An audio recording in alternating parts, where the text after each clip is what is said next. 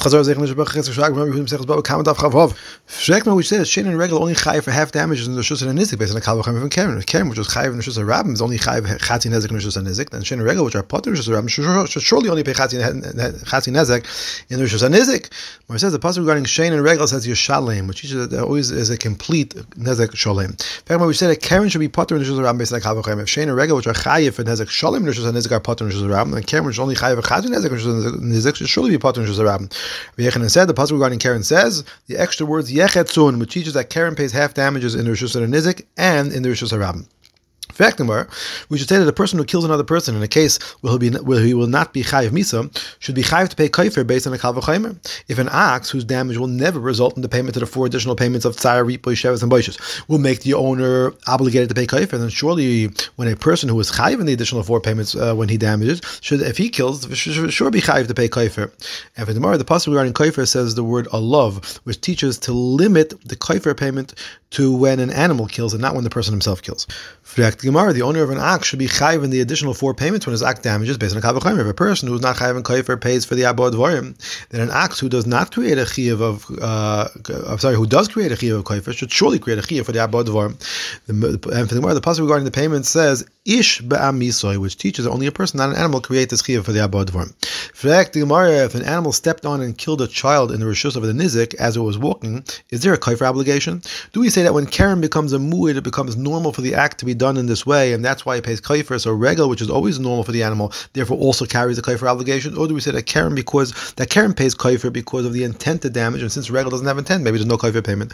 And for the Gemara, Bryce says if an ox goes into the rishus of the nizik and gores and kills the property owner, Rabbi Tarfon says the ox is stoned, then the owner must pay full kaifer, whether the ox was a tam or a mu'id. Now Rabbi Tarfon learns that full kaifer must be paid even from a tam. Even for a tam, he learns this from Rabbi Glili, who holds that a tam pays half kaifer in the Rishus Rabbim. Rabbi Tarfon says it's full kaifer in the Rishus Nizik based on the kal v'chaimer from regel. We see that there is kaifer for regel. Rav Simon Ado says maybe it's not a proof. It may be that the regel doesn't pay kaifer. Rabbi Tarfon is using regel to establish a kal v'chaimer that the Rishus Nizik is more stringent than Rishus Rabbim. It's not a valid kal v'chaimer because damages can be said to be more stringent than kaifer, as we see that one is chayiv for damages of fire, but not for kaifer for fire. And the kal v'chaimer can be made in a case where regel damages something hidden, in which case fire is not chayiv for damages. We can ask that even in this case, one will be chayiv for the damages of bar, and therefore damages cannot serve as the basis of kal v'chaimer and teach regarding kaifer. And the kal v'chaimer will be based on a case of regel damaging kalim, in which case bar would not be chayiv. We can ask that even in this case, one would be chayiv for the damages of fire, and therefore damages cannot serve as the basis for kal v'chaimer and teach regarding kaifer. And for the Gemara, the kal v'chaimer will be based on a case of regel damaging hidden kalim, in which case bar and fire would not be chayiv. For that, we can ask that even in this case, one would be chayiv for the damages of a person, and therefore damages cannot serve as a basis for a kal v'chaimer to teach regarding kaifer. Mar said, therefore, it must be that the kal v'chaimer is learned from the fact that regel pays kaifer. Shema minha. Rachmi Dif said to Ravina, this makes sense as well, because if not, we can ask that he can't bring a kal v'chaimer from regel because regel itself is not chayiv in kaifer, but is chayiv in damages. Rather, we must say regel does pay kaifer. Shema minha. Zok the Mishnah, a person is always a mu'id whether he damages b'shoigig or b'meised, whether he was awake or asleep. If a person blinds another person, even b'shoigig, or broke kalim, he has to pay full damages. Mar says the Mishnah compares the case of blinding a person to breaking kalim to teach that just as when a person damages kalim, there are no payments for the additional 4 items, sar, ripa, etc. The same is true for an unintentional blinding of another person. In fact, how do we know that a person must pay for damage done even when unintentional? So Chizkiah said the pasuk says the extra words of petza, tachas, potza to teach that a person is even chayiv for paying for unintentional damage. For that pasuk is needed to teach that a person must pay for pain even when he pays for damages. Mora said the word tachas is not needed to teach that, therefore we can learn both things. Rabbah said, if a person did not know that there was a stone on his lap and he stood up and the stone fell off, if the stone damaged someone, the person is chayiv, even though it was unintentional, he's chayiv for damages, but he's potter from the arba dvarim. If the stone went from Rishus Rabbim to Rishus Yachid on Shabbos, he would not be chayiv. If he accidentally killed, he would not be chayiv to go into Gullus. And if he injured a slave, it would be a machlokes between Rav Shimon and Gamliel and Rabbanan whether the slave would go out free. Mara says if he initially knew that the stone was on his lap and he forgot that it was there and he then stood up and the stone fell off, so if the stone damaged someone, the person would be chayiv even though it's unintentional, he'd be chayiv for damages. But he'd be potter from the other 4 payments.